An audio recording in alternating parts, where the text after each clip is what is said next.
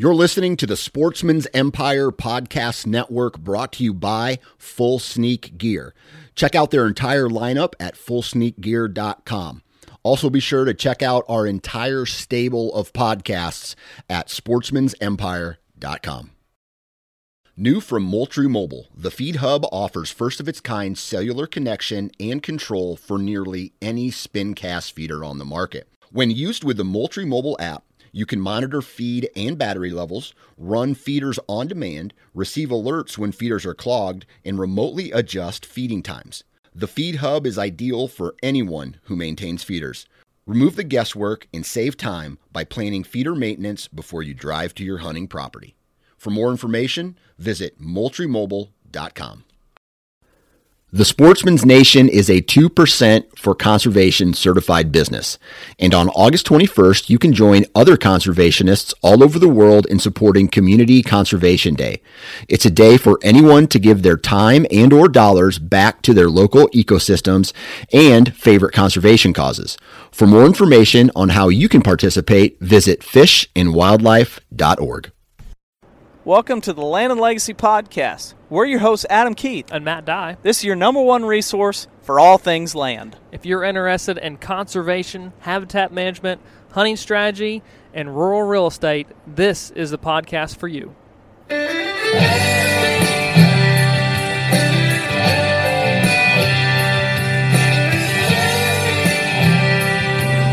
All right, welcome back, Land and Legacy Podcast. Ooh, what a gorgeous day. It's late May, and we're out here podcasting, which brings up wonderful times of spring, summer work. Oh, I hate summer. You were saying beautiful day. And it is a beautiful day. You know what I thought when I got up this morning and was trying to get things going, and we're recording on the back porch or patio or slab of concrete, whatever you want to call it. We're in the backyard, and the thing about it, I walked out the first breath of morning air outside, and I was like, I could be wearing shorts and a T-shirt. Yep. And if I can be wearing shorts and a T-shirt at 7:45 in the morning, too hot. It's going to get hot. Too hot. And now there is rain coming. Yep. And that's kind of bringing up, part of this podcast is kind of an update on food plots and different things. Yep. Because we've got rain coming tomorrow, rain coming Wednesday, oh my goodness, over an inch of rain coming Thursday, Friday. Are you for real? Yeah. Chance of rain on the next Sunday, chance of rain on the next Monday, chance of rain on the next Tuesday, chance of rain on the next Wednesday. And that's all. When I say chance, there's a chance every single day. But the days I'm saying are over 40. Higher percent. Over 40%. Jeez. How about some sun in there? there is, well, like I said, today's supposed to be 80. Yeah. Tomorrow's supposed to be 77. Wednesday's supposed to be 80. Thursday's supposed to be 80. So it's that perfect combination. Oh, yeah. Hot, wet, hot, wet, hot, wet. And moisture to germinate that seed, and then enough heat to make it pop out of the ground and just go. So needless to say, get the food plots in for most of us. Yep. And get inside because it's going to be muggy. Yeah. It's exactly why when my wife's like, I wish we didn't have to spend the summers here. And I'm like, you and me both. Like, if it wasn't for the farm and the consulting work, shoot, pack your bags, honey. We're going to Wyoming for the summer. We're heading, high elevation Wyoming, too. You should probably specify because there's parts of around Yellowstone. Yeah. Or even Montana. That's where I'm headed. But first and foremost, we've got food plot season. Yeah, coming on. It's here. Honestly, a lot of people have been already planting down south and up north. I was in Iowa. Well, I guess we were both in Iowa this past week working, and corn was sprouting out of the ground. So a lot of the farmers have been in the fields, and it is planting season. It is time to be going out and putting seed in the ground. We've got the temperatures right. We got the weather. We got the rain coming. And so this week we're going to talk a little bit about food plots, some reminders on planting, some do's and don'ts. I think every year we almost need to go into that little situation of, hey, We see this often. These are some of the common failures. Let's make sure we don't do this. And then we're going to tack on another subject later on the podcast that's going to highlight work for this summer that is often it's missed. That's the right word there. I just totally blanked on it. Yeah. It's undervalued. There we go. So, first off, food plots, do's and don'ts. I think one of the big don'ts that I see right now is don't overlook the power of weed control, especially invasives or especially perennial weeds, or like cool season grasses that are perennial. Right. Especially for guys planting blends. Right. Planting blends is a big thing right now, thankfully. We're finally getting there. Yeah. Yeah, and like the Heritage blend, which I did a video, I haven't posted on social media yet, but and this is one of my sidebar gripes. It would be so nice to live right on the farm and have the videos rolling and just film what we're doing while we're doing it. Yeah. But time is so limited right now that it's like, I got to the farm, I'm like, oh, I should go grab a GoPro and do it. And I'm like, no, I got one day. Yeah. Where it's balls to the wall here. Like, let's go. Yeah, we got to make this happen now. And so it's just like, get on the tractor, and I want to see black smoke pour out of that muffler and put that drill in the ground, and let's freaking go. Right. And so I was like, I wish we could film that side of it. Yeah. But I did a little short social media video when I opened up a bag of Heritage. Mm-hmm. Heritage is my favorite blend that we have. I love Legacy. And ultimately, I was thinking about this too. Ultimately, I put more emphasis on a fall planting than I do a spring planting. Yep. A fall, you sink it in the ground in August. In our area, in a lot of Midwest, you've got part of August, September, October, November, December, January, February, March, April, May. 10 months, basically. It should be rocking and rolling, providing forage. That it should be, August is a big if, depending on when you plant it. Yep. But ultimately, you've got 10 months. Yep.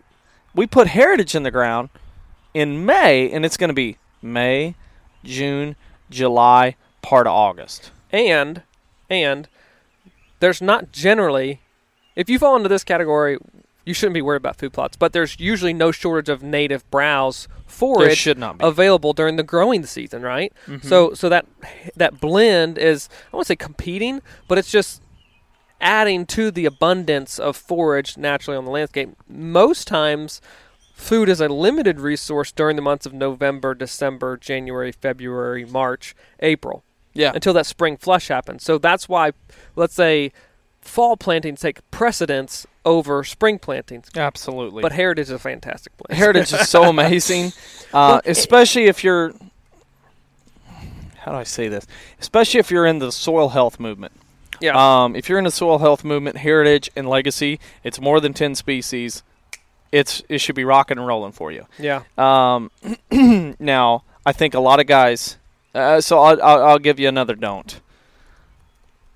Don't love something and then kill something. And I mean, so many guys are planting they plant a fall blend, and then come planting season, it's like, I got to kill it. Right. And it's like, why is cereal rye a good thing up until now it has to die? Yeah. Yeah. Guys, we've tried this, and I've seen it on multiple properties now, and I encourage you to if I'm wrong, please send me pictures. I want to see it. But I have not seen a place in food plot site of cereal rye becoming a bad problem because it went to seed because it wasn't terminated. And I haven't seen it. And we planted an entire field without any herbicide. We drilled right into the fall blend and just let the cereal rye go to seed. And I don't remember seeing a single blade of cereal rye come back. Well, it's tough because when that seed goes to seed, it's during the hottest portion of the year, and usually it's not in the growing environment that is going to allow that seed to take off, germinate, and grow. It's just too hot. It's a cool season blend. Yeah. Turnip is one that's one I'd like to kill because I have had it volunteer back. Even then, it's still a turnip that's too thick. Like, so what? It'll eventually weed itself out. Diversity. Yeah. Forage. Yeah. Dang. Forage. Not at the right time. Whatever. It's still forage. I mean, if they wanted to eat it, they'd eat it. And it's still mining nutrients. So what's the point? Now, at the same time, is it competing with the plant that you're trying to grow? Sure. Could be. So I see that a lot where it's like going into the spring, it's like, oh, I got to kill it. Well, what's the point? If it's so I say that. Here's why I'm saying it. This is a year that I'm a little bit going, man, the window of time is, I know what'll happen, but the window of time between planting the fall blend in late August or mid-August, right, and now it's a legacy blend, so it's got all those annual clovers and everything. Yeah. It's got triticale, it's got wheat, it's got cereal rye, it's got oats. I was in a food plot just this weekend, and I saw them all. Triticale. Gosh, I love triticale or triticale, whatever you want to call it. I love it. It's an amazing crop. Cereal rye is pretty awesome too for the amount of thatch that it builds up, but at the same time it's a little spindly stem. And that triticale is like a big beefy, like bladed out. It's like an oat leaflet, but a beefier stem. Yeah. Like to me, it covers more ground when it's laid flat than cereal rye. Yeah. It's not as tall, but it has more girth. Yeah. And so I like the legacy blend. So I'm saying this because planted in August, and I think now if I didn't spray it, didn't touch it, I would have forage at least into June because the annual clovers are going nuts right now. And I'm almost a little bit going, how far would they go? Because if it got me to July, I could then turn around and plant turnips. Sure. Right into that thatch. Right into that thatch. I could give it a good spray because I know I'm going to start having some weeds. You're going to have weeds that come up. Give it a good spray. Plant brassica blend. And you could almost do a very good rotation there. It's a progressive food plot planting annual rotation. It's cheaper, yeah. Way cheaper. I mean, I love spring and summer blends. I love Heritage Blend. I like them. I like them, but I don't love them. I think our brains, let's say as consultants, are so hardwired to be functional in our recommendations that when there is a blend that spans such a long time frame and has the potential to be easily managed, like the Legacy Blend, it's hard to not allow that to take precedence over spring plantings. Yeah. Because we both know too that if a spring planting doesn't occur, there's probably going to be annual weeds. A fallow field is still great for broods. It's still wonderful for fawns. There's still annual weeds in there for deer to eat. If I've got quail, it's good for them. Absolutely. There's bare ground, the mobility, everything. So I'm not that concerned about it. However, I feel like in many other people's opinions or time, it takes precedence for them. And I think for me, I've gotten this way. I would like to say in a lot of things in life, I'm a very practical guy. And by that, I mean, I don't have a flashy truck. It's practical. Right. Yep. I bought the base model Toyota, and I'm going to drive her until I'm going to try to make another 1,000,000-mile truck. I just want to, it's practical. Yeah. It's not a dually. I didn't buy a diesel because I don't pull. Right. I'm not hauling cows. For I'm what not hauling. It's perfect. It's perfect, yeah. And it's why we have a minivan. It's practical. Yeah. We got young kids. The doors don't open all the way. They've got sliding doors. It's practical. It's not flashy. It's a pretty base model. When it comes to land management, we're very practical. I don't feel like everything we do is nothing flashy. It's practical. It all has a purpose. It all is not expensive stuff, but if it is expensive, it's got a very high return. Like, it is expensive to hire a crew to TSI my entire woodlot, but the return is so good. It might not be it might be a little bit expensive to have a burn crew come in, but the return is really, really good. Yeah. And that's where I think we say this a lot. I guess we're kind of going off to a tangent, but whatever. We said this is kind of a spring dump. Yeah. As a consultant, though, I don't want it to seem like we're always trying to cut costs, but what else does a consultant do? It comes in and says, "Hey, here's where you're missing the boat. Here's where your gaps are, and here's where we need to fill to make sure this bucket overflows with success." And sometimes there's holes low in the bucket. Sometimes you just got to plug them, and those are cheap fixes to get you much basically higher volume of water within that bucket. Like you've got to be able to sometimes stop doing all the flashy stuff and do the functional things before you can go and tackle the things that are maybe more aesthetically pleasing. But when we come in, I can't see past functionality if it's so poor. Yeah. That needs to be fixed first. That takes priority. We're building a foundation. We're building the house of habitat on a strong foundation. Engine. Yeah.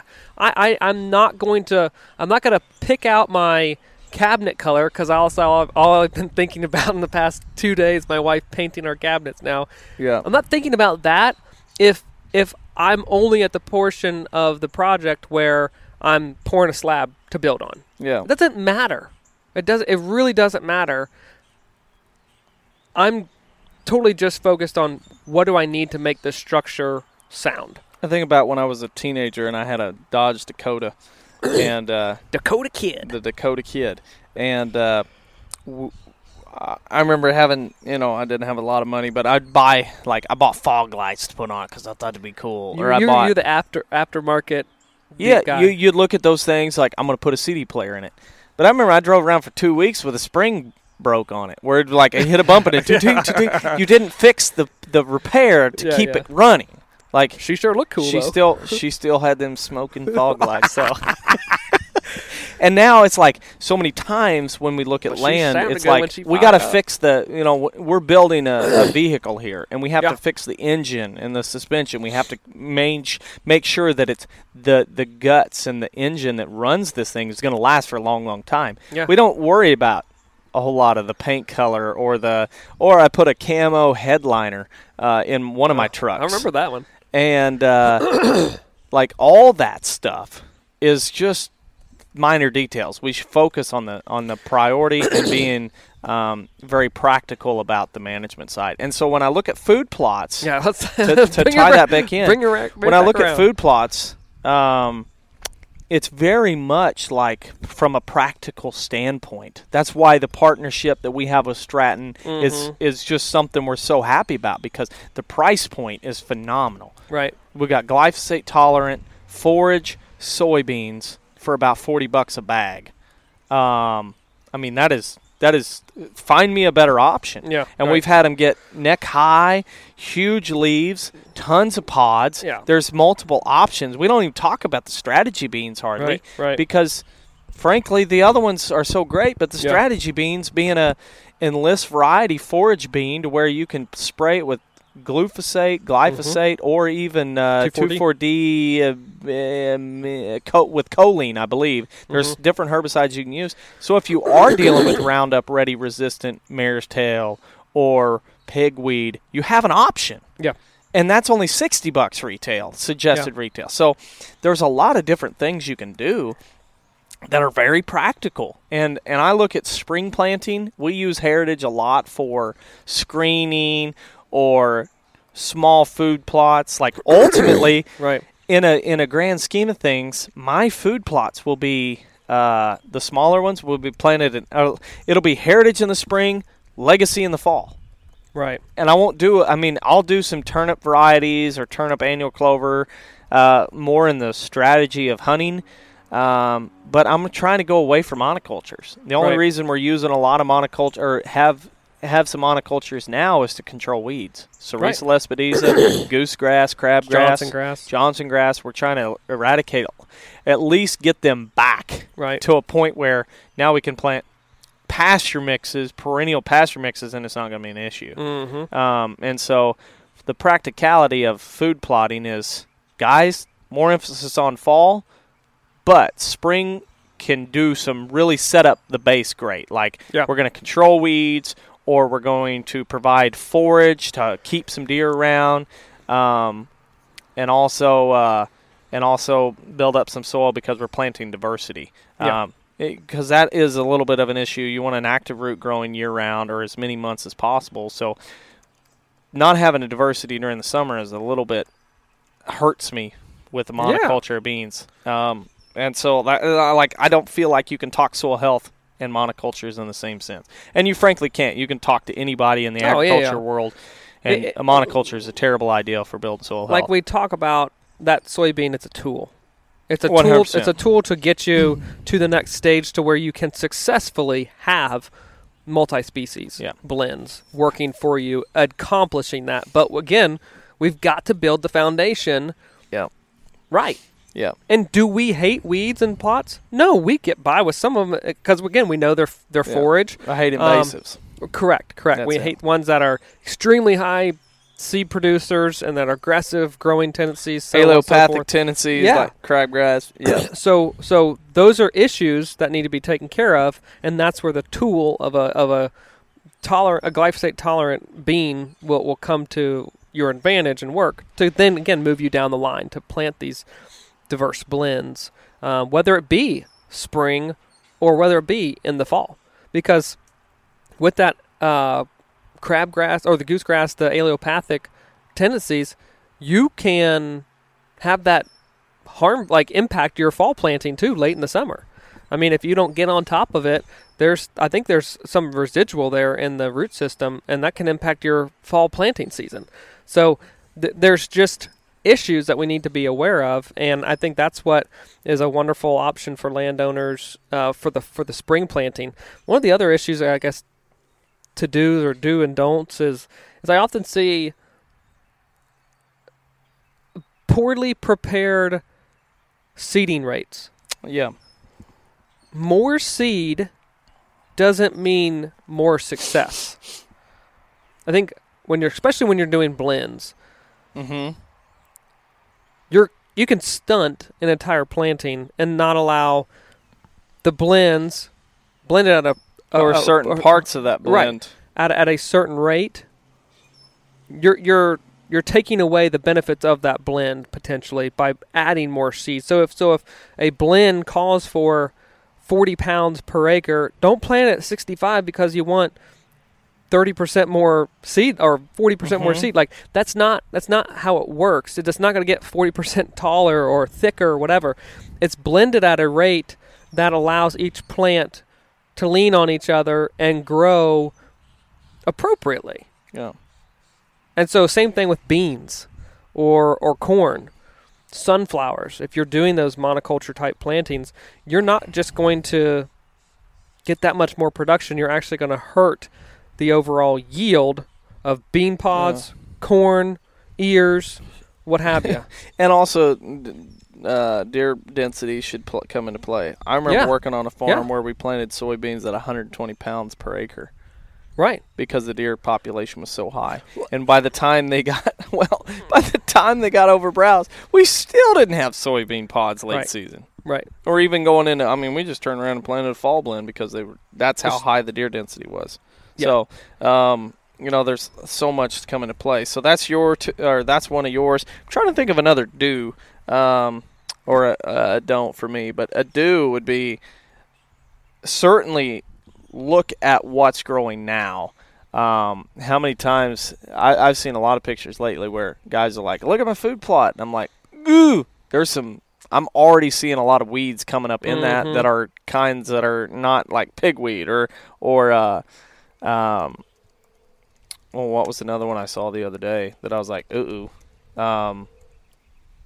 Cerise lespedeza. Mm-hmm. And they planted a blend. Yeah. And it's like, I know what's going to happen here. Yeah. Unfortunately. I put an emphasis on invasive control probably higher than a lot of people from the standpoint of, okay, if you have an invasive species, specifically like Cerisa Lespedeza, Mm-hmm. and you planted a blend, Mm-hmm. you're going to have to monitor that Cerisa Lespedeza, but I would venture to say that come mid-June, late June, you're going to be spraying the whole field because you don't need that Cerisa to go to seed. If it goes to seed, you're going to have problems. If it goes to seed, you're facing the exact same situation you are this year. Yep. It's coming back.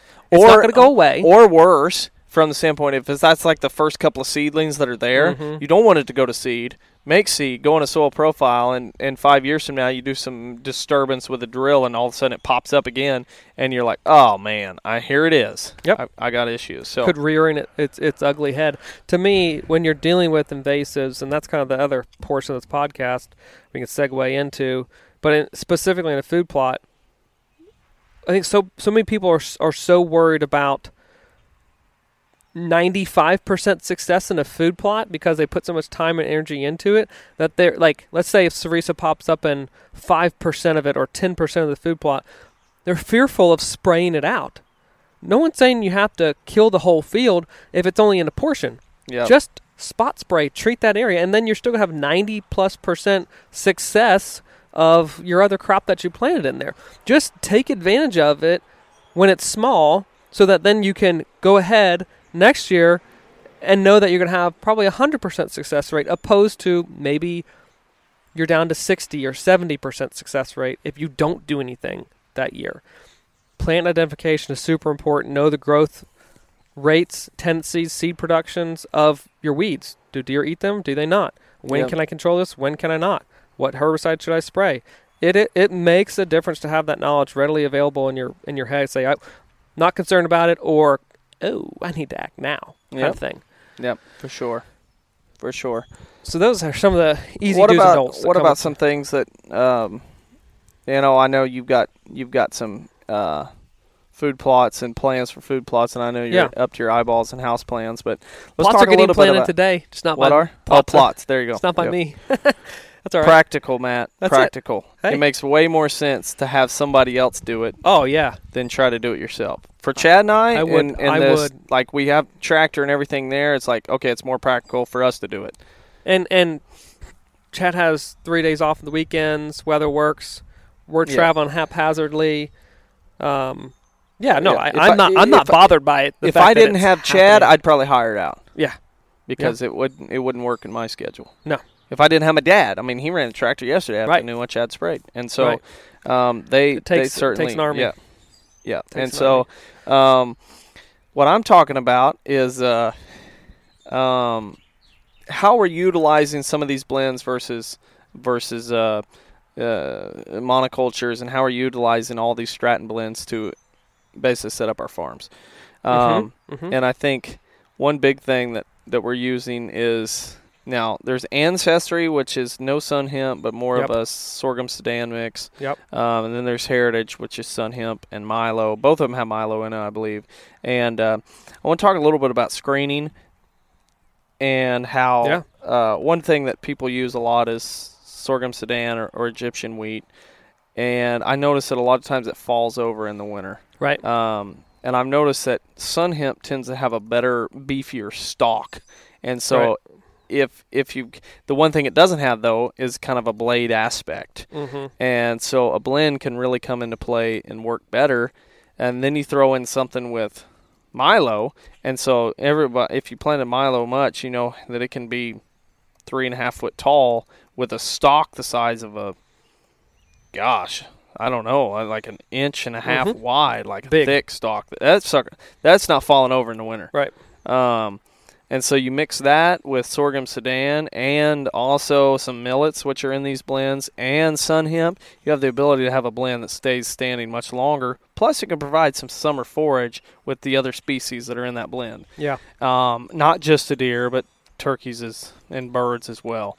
And so I'm using, I kind of mix some Ancestry with Heritage blend around that redneck blind where I missed donuts a couple years ago, and to kind of provide that summer forage, but also big beefy blend that's going to help secure our entrance and exit from that blind. I'm much more of a perennial-based screen guy. Like I think switchgrass or shrubs, or even some other, depending on the site, some other type of native forb would be phenomenal.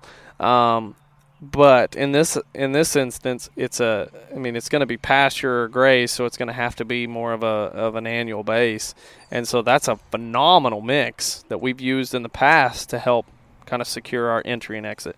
Yeah, for sure, and that's one of those things that in the years to come that I'm going to absolutely be utilizing on boundaries around one of the fields that's going to be converted from what is now a hay field, about 6-7 acres on the new property, to probably 4 to 5 of perennial-based type food, and then some more annual plantings. But the entire thing from the house and from an access road is going to be shielded off with a pretty deep screen of heritage. And this is the other aspect of heritage. If you're choosing to utilize it as a screen, that I think is often forgotten about, during that late August, September, October timeframe, yes, I said October, up until that frost, there's something growing in there that's highly attractive. Yep. And it bridges a window as your fall food plots really are germinating, taking off, becoming established, before they really add a lot of tonnage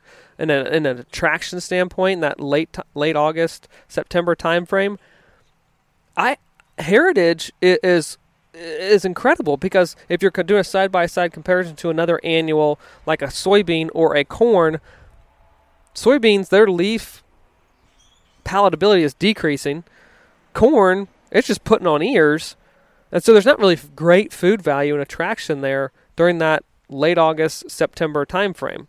Not nearly as what you can experience in heritage. In heritage, if you're not drilling through it and you're utilizing it as a screen, that's when we see the bulk of deer activity in and around it, and browsing is during that window, because everything else is decreasing. Native forages are decreasing their palatability. Acorns probably haven't fallen. It hits a fantastic window. Yeah. And it also serves, it's like the multi-tool. It serves as a great screen.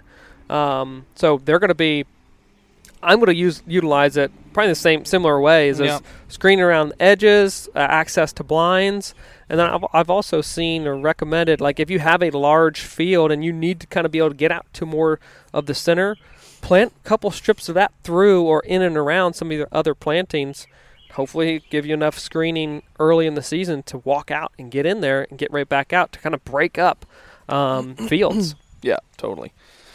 Invasive species. So as we're rolling out of the food plot talk and getting into the summer, invasive species, no one wants to work in the hottest summer, right? But invasive species, this is when you have a large opportunity to be able to make a big impact on removing invasive species. You could do cut stump in the fall and winter, but there's a lot of TSI projects going on. But right now is a huge window for foliar type applications of treating invasive species, such as rose. Yep, multiflora rose, bush honeysuckle, barberry. Japanese barberry, autumn olive, all of these. Well, I want to say, too, there's two things that I saw this week. It's interesting. We didn't even talk about this pre-show, but you kind of stirred up some thought. There's two invasives that I'm seeing happening that I'm not hearing talked about. Okay. Poison hemlock. Yeah. Oh, yeah. I mean, it's shining right now. Poison hemlock bolting in the last 5 years has gone nuts here in the Midwest, and I've seen it from into Iowa. If you're on the edge of a field that's got a little bit of moisture, you probably have poison hemlock. Yeah, and I mean it bolts. And the thing about poison hemlock is it can be controlled a couple different times, but it's growing right, and it's doing well right when old field management spraying cool season grasses, so you can hit it at the same time. Yep. But poison hemlock, if you're not aware of what that is, look it up and educate yourself on it, because it's just a nice. I mean, I whacked some of it with a machete when we were planting. I saw some and I just grabbed a machete and knocked it out, because it's kind of that right at peak, getting ready to start producing seed, and I hit her hard, so I don't expect it to come bouncing back. And another one being and I'm going to look this up to make sure I get this right. But I noticed it as I was driving all through Iowa and then also eastern Missouri. And it was like, ooh, it's really cool, like to see, and that's what is a little bit fearful because it's a pretty plant. Okay. And it can be easily confused. Is Dame's Rocket. It looks very similar to the phlox, the purple bloom phlox. Oh, yeah, that people are planting and landscaping and seeing native and roadsides. Yeah. But Dame's Rocket, hence the name, it grows up much taller. Right. And so as I was driving through eastern Missouri, has that purpley, violety. Oh yeah, it's almost into white plant. Yeah. Mm-hmm. It is. I mean, it's an invasive, but it also is pretty. Yeah. So therefore, people are probably thinking, giving it a pass. Oh yeah, look at the beautiful purple flower that's blowing. Yeah. Well, it's invasive. Yeah. And regardless if it's beautiful or not, it's invasive. It's kind of like a Trojan horse. It's like coming in. It's like, oh, look how beautiful. Whoa, it's bigger patch this year. Oh, it's a bigger patch. Oh, my goodness, it's everywhere. I'm not seeing the real stuff. So Dame's Rocket and Poison Hemlock definitely should start getting on people's radar. Yeah. I've seen that the whole Midwest. Another one, too, that is beefsteak. That one's easily looked over. And you see a lot in pasture ground, semi-shade. Abused pasture ground. Yeah, and you got to be careful with it. From the standpoint of when it's wilting, it can harm some livestock. Right, so don't have any livestock around there when you spray it. But as we're going into this time frame of summer, everything's leafing out, and to me, you have two options. You can get it early when it leaves out, or during a blooming stage, and have a lot of success, or you go in and you wait till late summer. That midsummer, not to say that you cannot have success at all, because you can. I've done it, and lots of summers. But you're hitting the window during a blooming stage of, let's say, multiflora rose or during bush honeysuckle. A lot of the production in that plant is going into blooming, and so it kind of leaves the leaves more vulnerable. And so after that flowering stage, many plants, as they're going into the warmer season, produce a waxier coating and along their cuticle, and that makes it harder for the herbicide to get into that plant and actually do what it needs to and move throughout it. So obviously you're adding, if you're doing foliar applications, a heavy surfactant when you're applying, but after this window and it gets hot, those plants just aren't absorbing nearly as much moisture through their that big cuticle. And so I would wait until late summer when everything else is dry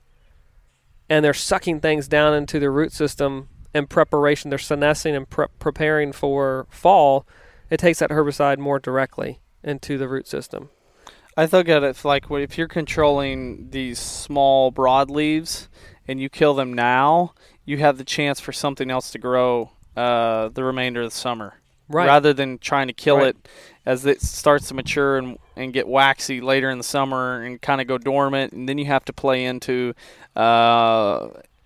weather, temperature, because some herbicides or a lot of herbicides they have guidelines. They don't want you to spray when it's over 90 degrees and things like that. So kind of comes into play of going, now's a great time to be killing a lot of these broadleaf and even some woody species like multiflora rose now, and still have the chance to get some other stuff to grow so you don't have bare ground going into the fall. Yeah, and take it one bite at a time. I know we say that with our entire management plans and recommendations, but if you're going forward and doing invasive species removal, make sure you break out the property. If they're in a lot of places, break them out into units. Don't move on to another unit and continue without finishing one. Like, you're going to get lost if you have a high invasive load on where you stopped, where you started. Your treatment's going to be haphazard. So make a plan going forward into a growing season of, okay, this week I'm going to attempt to spray 2 tanks worth of herbicide, and I'm going to treat this suite of species in this unit. And then when I'm done with that, the next week, I think I got time for 3 tanks. And I'm going to do it from this road to that road, this boundary to that boundary, whatever. Break the property up into units, and that way you've got a plan and can work, let's say, strategically across a property, know what's been treated, know what hasn't been, because I've been on a lot, and I know you have too, Adam, that you could drive around every day, just drive the roads randomly and just start finding invasives that you didn't see the other day. And if you do that, it's not going to be you're not going to make a big of an impact across the farm, because you're just going to spend more time driving, shooting random plants, treating them, rather than taking things in segments. When you take things in segments, you can achieve, let's say, an 80%, 60 to 80% reduction initially, and then go back in and do your mop-up treatments the next year or later into the growing season, and move throughout. Your effectiveness of not just treatment, but of removal or eradication comes way better with a strategic plan of attack, rather than this haphazard, I'm just going to drive that road today. I'm going to go over there and drive that road. You're going to forget where you've been and where you haven't been. Yep. So do it with a plan, and it doesn't take that much time to think about where you're going to treat and where you haven't. Another thing that we've used and I recommend commonly is if you have the OnX app, turn on the tracker. Yeah. Like, mark where you've been, or if you got a GPS unit, do that. But as soon as you start driving, or as soon as you start walking with the backpack sprayer, do it. Yep. And I've seen many places, let's say that we've worked over the past couple of years, where it's like, okay, here are some species.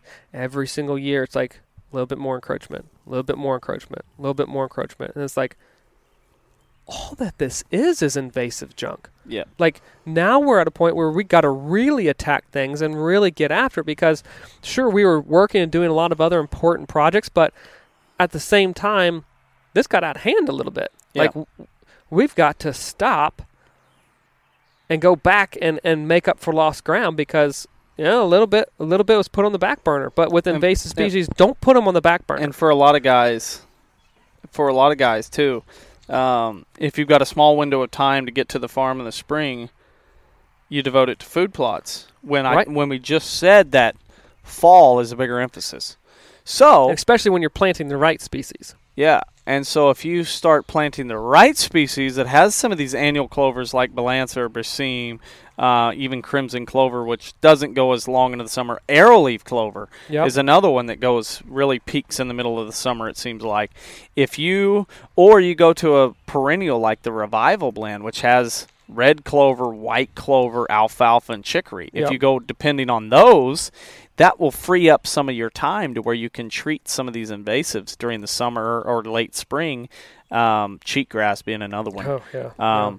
That you should really get on top of early in the spring and knock it out. That way, just like you said, you don't put invasive species control on the back burner, because if you do that, eventually it's going to be the only burner. You're going to have nothing to do but control invasives. You're going to go from a 6-burner stove down to a single-burner unit that we all hate. Yeah, and I will promise you this, because I've had to do it. When that has to be your only focus because it's so bad, land management, quite frankly, sucks then. Yeah, it's not nearly as much fun. Nearly as fun. This work isn't like, I shouldn't say it's not the most impactful, because it's very impactful, but it's not the most direct line to positive impact as maybe, let's say, cutting in a bedding area or planting a food plot, right? Totally. But it has extreme significance. Or edge feathering. Right. But if you don't do it, you're going to hate life more than taking the time. And it's not hard to put a backpack sprayer on. Sure. Is it the most fun work? No, it's really not. But I promise you, if you commit to 1 backpack a week or 2 or 3, whatever the case may be in your level of infestation, it is way better than waiting 2 years and multiplying that 1 or 2 backpack sprayers for 8 to 10 that really needs to happen. because that's the direction and the growth rates of invasive species if left untreated over the course of several years. Absolutely. Just do it now. Yeah. Just do it now. Do it now. Plain and simple. We're going to hit multiflora rose here this month. Now we got this big fencing project that we're trying to complete right now till the end of June, but also we're going to hit, I'm looking around the farm and we see pastures with scattered multiflora rose, and it's just like my dad, my brother, and myself, we're going to load up herbicide and we're going to start spraying. Someone take the tractor, someone take the UTV, someone take the four-wheeler and go. Yeah. Yeah. Honestly. So anyway, I just started blasting. Yeah. It's like that Danny DeVito, I think that's his name. Yeah. GIF that you see is like, right. So anyway, I started blasting. That's pretty much what we're going to be like. There's, I would say it's not the most fun work, but literally you can put headphones in and cruise and just start looking and start shooting plants. Field invasive management is much more enjoyable than woodland. Yeah. I would much rather sure. fight multiflora rose than fight Japanese stiltgrass in the timber. Oh gosh, yes. Yes. or Japanese What is your honeysuckle. least favorite? To treat? Least favorite invasive. Oh gosh. That is a difficult one to answer. Yeah, I'm just asking because don't you love the very loaded question that you have to give one answer on? Yeah. It depends. Now, it's- here in the Midwest, because that's home for us. So, my least favorite, my list would change based on climate, based on region. Yeah. But I think right now, my least favorite would be Cerisa lespedeza because it's not easily killed with glyphosate. It takes certain herbicides for certain periods of time. And it's really bad in opens. It's really bad in riparian. It's really bad in timber if you get a little bit of sunlight. You said stiltgrass? No, Cerisa lespedeza. Okay, Cerisa. It's bad everywhere. Yeah. It can show up in a pasture. It can show up in the timber. It can show up on a roadway. It shows up everywhere. The seed is very small, hard, lasts for a long, long time. It's it's terrible. I really hate Japanese stiltgrass.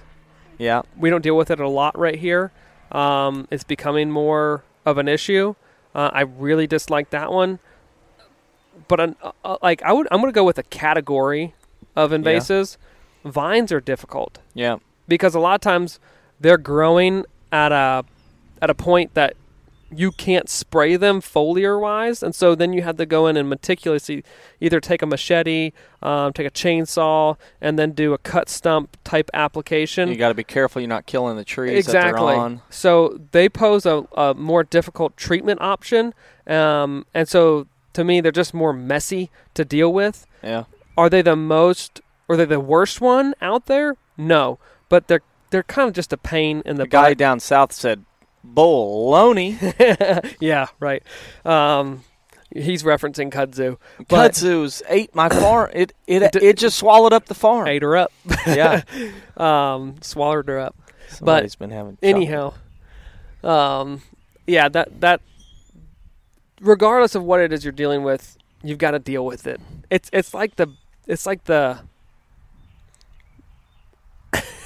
Sorry, we're getting distracted on the podcast by Adam's oldest daughter. She's got a face looking out the window that's covered in a donut chocolate. Yeah, and she's saying, "Daddy, come out, come out," meaning she wants to come out here, and now she's crossing the arms because she's upset. She's getting a little frustrated now. I'm out. Come out. Yeah. Hi. So we better wrap this thing up. Vines, definitely. I hate them. Yeah, I hate them. Chad and I, when we were building fence, we ran across some winter creeper on the farm. Mm-hmm. Honestly, another one that English ivy is very, very much of a pain because it climbs so high and it has small spindly vines typically, and there's a bunch of them on a given tree, a host tree. Yeah. And so it's almost like you're dabbing if you're trying to treat, because you don't want to kill the tree, but it's so difficult to treat those. And you talk about a glossy leaf. Yeah. Foliar application. Yeah. Maybe there's someone else who knows a better combo or cocktail than I do, but I hate ivy or Oriental bittersweet's another one. Very difficult. To deal with. Those. Yeah. This makes me upset talking about I'm invasives. queasy. Yeah. But again, it's just got to get done. It's just a part of it. Yeah. Like, so much time. I think guys picture land management like the guys that own land. They're like, I can't wait one day to have the land, and I'm gonna go plant food plots. I'm gonna ride around the tractor. I'm gonna mow trails, do all this stuff. And it's like that all is great, but there's a part of land management that is not so great, and that's the preventative maintenance or the ongoing maintenance that's there every single year controlling invasives. It is. It's kind of like changing the oil in your car. Yeah, or buying tires. Yeah, I never never change it. That's what you're going to say. She sounds a little clunky, but I think she's running good. I know a guy that used to say that was just a marketing pitch, that changing oil, and so all he would do is put a quart of oil in and change out his oil filter. And he was always blowing up engines. Like, can you not see the trail here? The trail of destruction. Yeah, like every few years you have a vehicle that blows an engine. Did you say he was a friend? Or that you just knew a guy? I know a guy. Because you might want to switch those categories. Yeah. Oh, wow. You would say that. And it's but it is like that. It is preventative maintenance to make sure that you're not – when you have an engine problem, it's a problem. Yeah. And it kind of goes back to the beginning portion of the podcast. When we're building an engine of a property, that's the functionality of the property. So when you don't do your oil changes, your preventative maintenance, your engine sucks and it blows, and then you're totally gone, and then you're dealing with a humongous mess that's costly, or that just makes you total your whole car. And I'm not about totaling properties because someone didn't treat invasives the way they should have. Now, the good news is, though, if you get on top of it, you knock it back, and you use some, like, prescribed fire with certain ones, you can really keep it at bay. The timing of prescribed fires. You plant different blends, you can really help fight it back and choke it out.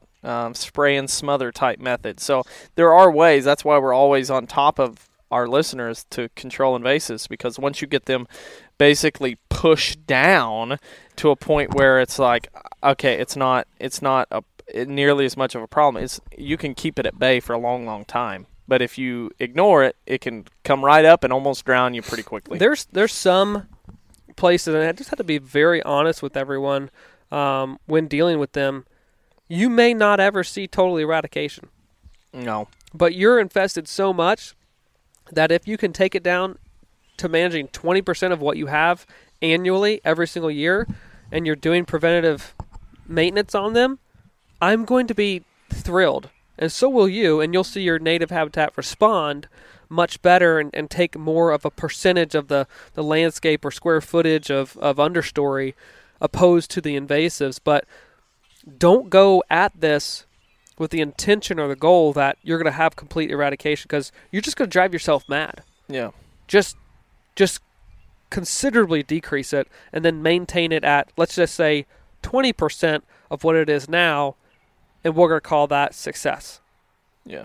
Because based on how much you have, you're going to have new seedlings every single year. Because the seed bank, it was left untreated for 12 years prior to you ever owning the farm. Mm-hmm. Mm-hmm. And sorry for you, that's just the reality of it. So continue to do it, continue to treat them, and I don't know. There's not much of an option, I guess, to not.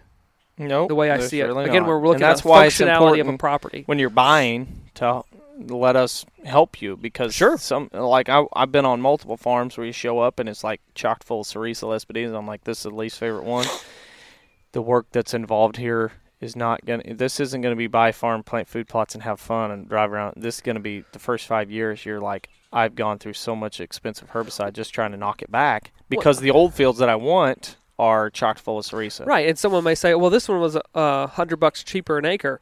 Yeah, not worth it. It wasn't worth it by the amount of time and resource and herbicide or crews you had to hire, because this was an issue. This was the problem that was left unmanaged or left unseen or overlooked, and now it becomes your problem. Yeah. Now that you're the owner. Yeah. All right. Hopefully we didn't bum people out too much, but summer habitat to-dos. Yeah, summer, the late spring brain dump. Yep.